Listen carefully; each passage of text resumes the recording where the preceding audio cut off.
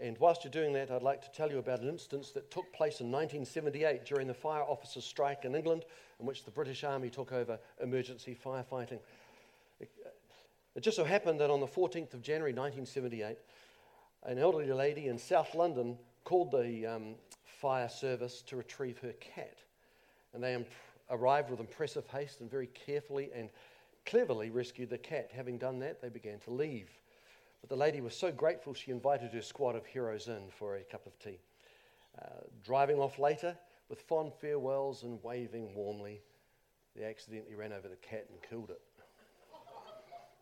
I think you'll agree that is not the expected outcome. Okay, if you have Matthew chapter 2, it's a passage of scripture that you may be familiar with. We'll get round to it, don't worry. It's the account of the wise men, or the magi, not magi, the magi, who travelled from Egypt following a star in pursuit of a newborn king. But instead of ending up where they thought they would end up, a palace, they end up knocking on the door of a lowly house. Let's read Matthew chapter 2, verses 1 through 12. After Jesus was born in Bethlehem in Judea, during the time of King Herod, Magi from the east came to Jerusalem and asked, "Where is the one who has been born King of the Jews? We saw his star when it rose, and we have come to worship him." When King Herod heard this, he was disturbed, and all Jerusalem with him.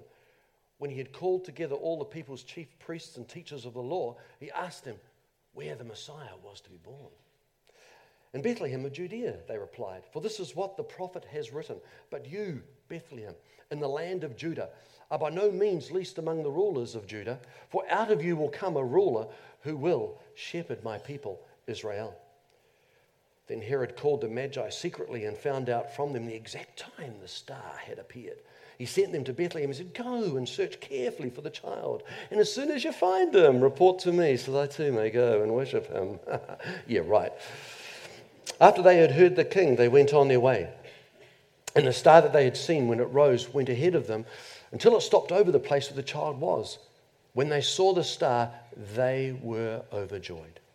On coming to the house, they saw the child with his mother, Mary, and they bowed down and worshipped him. Then they opened their treasures and presented him with gifts of gold and frankincense and myrrh. And having been warned in a dream not to go back to Herod, they returned to their country by another route. Now these magi were wise men, and they studied the stars, believing that they could read into the stars predictions of future events. And what they saw in the constellation of the stars was, in actual fact, the ruler of the last days would appear in Palestine. They therefore travelled there to find him. Now, as an aside, some of you may be aware that in the next couple of days, two planets within our solar system are in actual fact going to align. That's Saturn and Jupiter. The phenomena occurs, from what I understand, every 794 years. So the last time this happened was in the 1200s. So very rare. It's been said that this forms a Christmas star shape in their alignment. And apparently the best time to view this is at 2 o'clock in the morning on Tuesday. So if you're up and about, heading off to the bathroom and it's a clear sky, you might want to look out the window. You might see something spectacular. But it's been suggested this may be the same phenomena that led the Magi. It is possible. We don't know. But what we do know is this, that this journey would have cost the wise men a lot. They invested a lot in it. Some scholars believe the round journey from home to Bethlehem and back again could have taken up to 2 years. They no doubt encountered obstacles along the way. They even found themselves in the presence of a king, a paranoid king, Herod. So paranoid was he, that he killed his own wife and 2 sons because he thought they were trying to usurp his rulership. But when they finally arrived at this destination, they found the star that were following stops over a lowly house.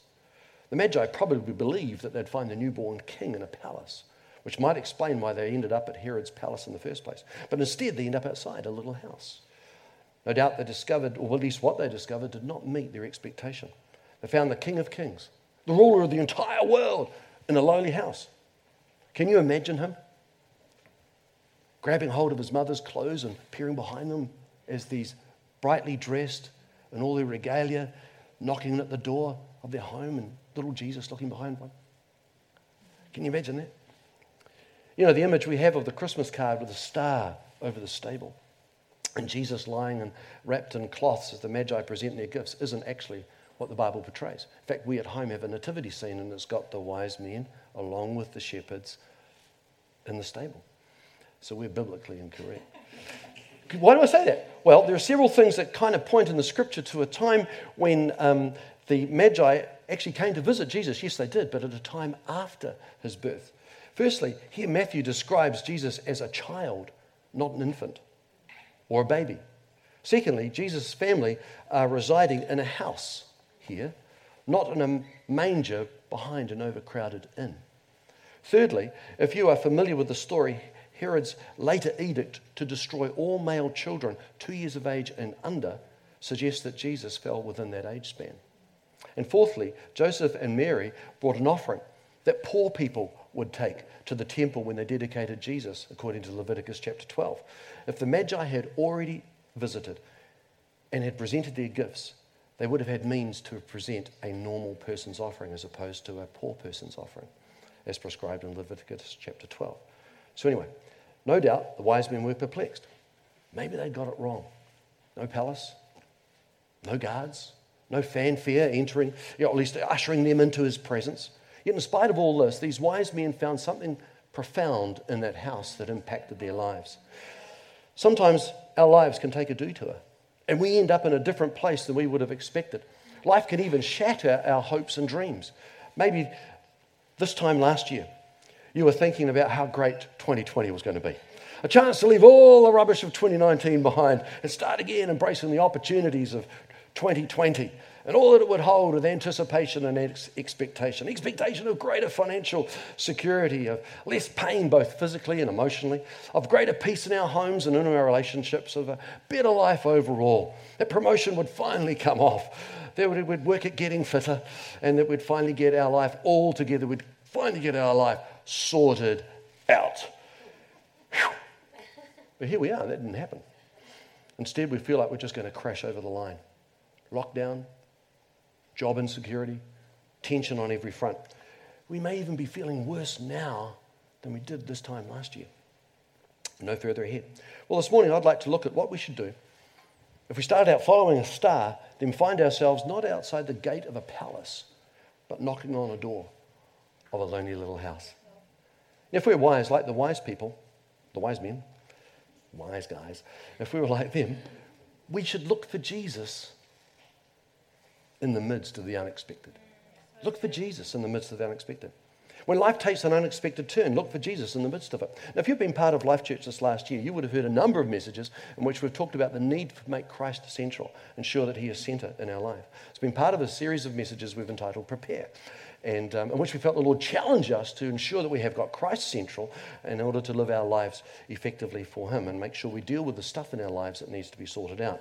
And it's from Luke 5, where we felt the Lord say, park your boats, mend your nets, as the fishermen did in Luke chapter 5. Get them cleaned, mended, repaired, so that when you end up back out in the water, you'll be more effective. And part of that was to see the healing and wholeness that we have needed to get, and in order to make sure that we are effective for the kingdom when we're back out in the water.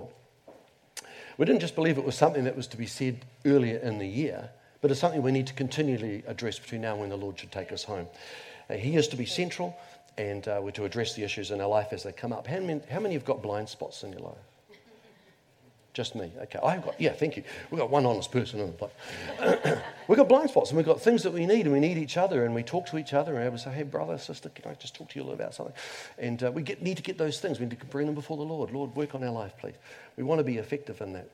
But this year has contained the unexpected. Who would have thought that we'd have lockdown, social distancing, restrictions on our gatherings, having to buy a ticket to come to church, increased job insecurity, border closures, travel restrictions, changes and challenges at every turn.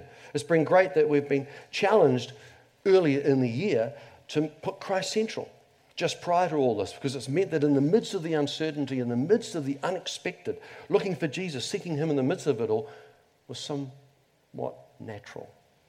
And without that reminder, we could have easily found ourselves clambering for solutions or some other such thing to get us through the challenges that we faced. So when life takes an unexpected turn, we should do as what the wise men did. Look for Jesus in the midst of it. If we are his, we can be assured that nothing can happen to us that he has not allowed. The book of Job illustrates that Satan cannot move without the Lord's permission. And even then, it's within strict boundaries.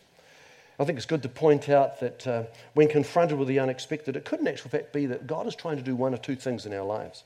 Firstly, he could be trying to bring correction to us. In Hebrews chapter 12, verse 6 through 8, it says this: "The Lord disciplines the one he loves, and he chastens everyone he accepts as his son. Endure hardship as discipline. God is treating you as his children. For what children are not disciplined by their father? If you're not disciplined, and everyone undergoes discipline, then you are not legitimate, not true sons and daughters at all." Bill Cosby once said this: "One day when his father was reading in the living room, my brother and I decided that we would play basketball in the living room without breaking anything. When I took a shot that redesigned the glass table, my mother came in with a stick and said, 'So help me, I'll bust you in half.' And without lifting his head from his book, my father said, 'Why would you want twice as many?'" So when faced with the unexpected, it could be in order for us to receive correction. If that's the case, we should quickly learn and move on. The second thing the Lord may be attempting to do with us in the midst of the unexpected is to bring instruction. It's possible that he's trying to teach us something or reveal something of himself that we haven't already understood or had revealed to us. Think of the nation of Israel for a moment. When being led from Egypt into the promised land, if they hadn't been confronted with bitter water in Exodus chapter 15, something that they wouldn't have expected, God said he'd bless them and he was leading them to the promised land. So surely any water they came across would be sweet. So why bitter? But if they hadn't had that encounter with bitter water, they would have never had a revelation that God is the one who would heal them. Exodus 15:26, "I am the Lord that heals you." And similarly, if they hadn't engaged in a physical fight with the Amalekites 2 chapters later in Exodus 17, when they had thought it was all going to be plain sailing, again, God was leading them. He had just parted the Red Sea and taken out the entire Egyptian army, and they didn't even have to lift a finger. They just sat back and watched it all happen. Whoa. And here they are now have to physically fight. What? We didn't expect that would be the case. Aren't you leading? Aren't you the one before us? Aren't you the one behind us? Aren't you around us? Goodness me. And you actually want us to fight? Well, if that hadn't happened, they wouldn't have had a revelation and understanding that it is the Lord that helps them to overcome. So in the unexpected, he may well be trying to reveal himself to us in a new way. It could be that he wants us to gain a revelation of the fact that he is our healer, our protector, our deliverer, our strength, our encourager, our provider. So in the unexpected, it could be that he's trying to correct us or instruct us. That being the case, we need to learn and be obedient to what he's showing us. Being obedient might mean changes, the need to change and bring change in our lives. We can't resist that. We can't resist the change you want to bring to us. For that to happen, it has to be that we actually like obedience more than we dislike change. Many of us dislike change. We have to like obedience more than we dislike change. He likes change. He does not change, but he likes change. How do I know that? Because he's changing me and he's changing you to be more like his son. He wants us to be like Christ. Remember, he only has good for us. We have no idea what God may do through one act of our obedience. You've heard it said before, on the other side of our obedience is someone else's salvation. It's good to keep that in mind when confronted with something that we don't particularly want to do. Know this: obedience equals blessing. Disobedience equals pain. So number one, when a star leads us to a lonely house and we thought we'd end up outside the gate of a palace, realize this, that he's trying to bring discipline, maybe trying to teach us something, but irrespective of that, we need to do as the wise men did and look for Jesus in the unexpected.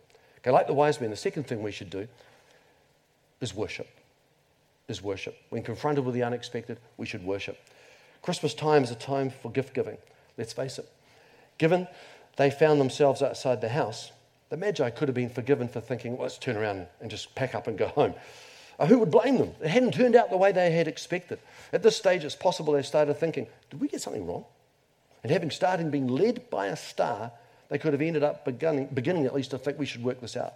And they could have begun to work it out in their own strength. They could have said, maybe he is back in the palace. And Herod is trying to hide him from us. Should we return there and do a thorough search ourselves? Maybe we should do that. Maybe we got it completely wrong. We didn't read the stars right. We should probably pack up and go home. This has been a fruitless journey anyway.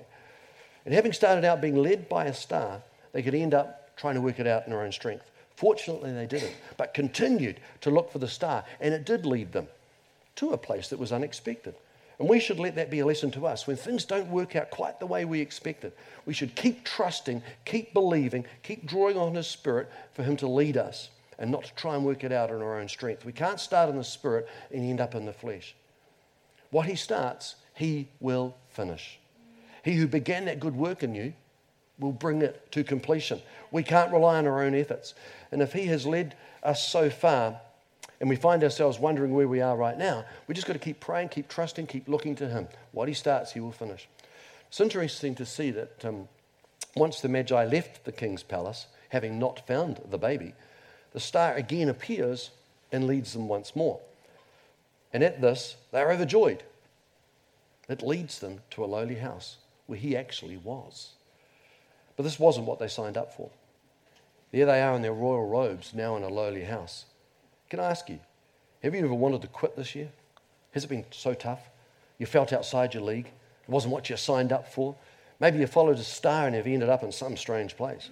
Maybe it's been tougher than you imagined. Maybe you felt like you failed this year. Don't let failure be a stop sign. Allow it to be a stepping stone into something greater. We have to do as the wise men did. They gave Jesus what was rightfully His. They worshipped Him in the midst of that lowly house. Maybe a little perplexed and seeing Jesus dressed the way He was and not in royal clothes and a crown on His head maybe. But they still worshipped. So must we in the middle of our confusion. So often in life when things happen we don't expect, we can do absolutely opposite. We stop coming to church, we stop serving, we stop giving, we stop sowing, and exactly what the enemy wants us to do and how he wants us to react. So when confronted with the unexpected, that's when we should continue to sow and we should continue to serve. It's when we should continue to participate and be involved. And because as we do, clarity will come. John Rockefeller grew up on a farm, but he wanted to be more than a farmer. And so he drove himself more and more than anyone else around him. Consequently, at age 33, he had made his first $1 million. At age 43, he was the world's first billionaire. At 53, he was so sick he could eat nothing but crackers and milk. His wealth had come at a cost. It cost him his health. And then he had a change of heart. His health giving out, despite his fortune, was not what he expected. He realized that money was not to be hoarded, but to be used. So he began to give to mission and to research. And as a result of his donations to research, cures for malaria and diphtheria were developed. And apparently as he gave, his own condition began to improve. At 53, they did not think he would see another birthday. But because of a change of heart and an attitude towards giving, he went on and actually died at age 93. In the unexpected, we need to give. And I'm not just talking about financially, but I'm talking about in service and encouragement and in time. Be generous. Luke 6:38 says this, give and it will be given to you. A good measure, pressed down and shaken over, running over, will be poured into your lap. For as the measure you use will be measured to you. In the midst of the unexpected, we need to just keep giving encouragement, and encouragement will flow back to us. Keep serving and giving and meeting together, and kingdom benefits will flow back to us. The Bible tells us as we cast the bread upon the water, it will come back to us after many days. We are blessed in order to be a blessing, not to be oblivious to the needs of others. The unexpected, lowly house that we might find ourselves in is not a place to withhold, but a place to stretch out, a place to stretch beyond and extend ourselves. So when the star leads us to a lowly house and not the palace as we would expect, we need to do as the wise men did. Number one, we need to look for Jesus in the midst of it. And number two, we need to worship. The cool thing is that these wise men got far back further, much, much more than they actually gave. They received much more. And that leads me to the third point. We should expect to receive. We should expect to receive. These wise men got two things. They had a fresh revelation of God in the person of Jesus Christ, the eternal Son of God, the eternal Word of God in flesh, now dwelling in front of them. They saw God's plan of salvation unfolding before their very eyes. They saw the Savior of the world, the fulfillment of prophecy. The amazing thing is that these Magi were Gentiles. They weren't Jewish. So it seems the first to worship him, other than the shepherds, were Gentiles. And I believe it speaks prophetically of the fact that Jesus came not just for Jews only, but for the entire world. He came for all peoples everywhere. And in verse 2, we see they already had a revelation that Jesus was born King of the Jews. Not one who was to become King of the Jews, but the one who was born King of the Jews. Kingly status was not conferred on him later on. They understood that. It was his at birth. They knew that. And interestingly, it's the same phrase that Pilate had inscribed on a plaque that was nailed above Jesus' head when he died on the cross some 33 years later. The truth is, it was a cross that overshadowed that cradle when he was born. Don't leave Jesus in the cradle. Don't leave him in the manger. He came at Christmas that he might die at Easter for our sin, for your sin and mine, for the sin of the world. And that demands a response. A response of our gaze, a response of our worship, a response of our surrender. So the Magi received a fresh revelation of God. But not only that, they also received guidance. They received guidance. The Lord directed their lives through a dream that saw them return home via a different route. Not going back to Herod's palace as he had encouraged them to do so that he too might go and worship. No, he wouldn't have thought twice about taking their lives. He wanted to shut this whole thing down. When our star leads us to a lonely house, I believe we can expect to find fresh guidance in the midst, and God's grace, at least in that hour that we need him most. 2 Corinthians chapter 12 says this, "My grace is sufficient for you, for my power is made perfect in weakness." In the midst of our confusion, that is when his grace is perfect. That is when he comes to us and it's sufficient. We know his grace in the midst of that sense of, I'm perplexed, I'm confused, I don't understand, but his grace, draw on his grace. Just ask him to pour his grace back into your life to bring clarity, and he will do that. Life is seldom fair and often doesn't turn out the way we planned. But even when life should throw us a curved ball and lets us down, we can be assured of the words of Hebrews 13, I will never leave you, I will never forsake you. That's good. Think about the nation of Israel for a moment. God was leading them to the promised land, a journey that should take 11 to 14 days. But because of their unbelief, they took a 40-year detour. Despite their unbelief, God was still faithful. He still led them with a pillar of fire and cloud. And so we can be assured he will lead us as well. And when confronted with a need for guidance, I often pray, dear God, I'm dumb. Thou knowest this. Please make the signposts clear that I might hear. Often also pray for Mickey Mouse ears. You're familiar with Mickey Mouse? Disney's Mickey, massive big ears he's got. I pray, Lord, I need big ears, Mickey Mouse ears, to be able to hear your voice, because I don't know what's going on now. I'm in the unexpected, perplexed here. I need your help. Isaiah 30:21 says this, whether you turn to the right or to the left, your ears, my Mickey Mouse ears, will hear a voice behind you saying, this is the way, walk in it. Be assured he will speak. We've just got to quieten ourselves and listen. This time is difficult. Christmas is busy. There are presents to buy, parties to attend, demands are high.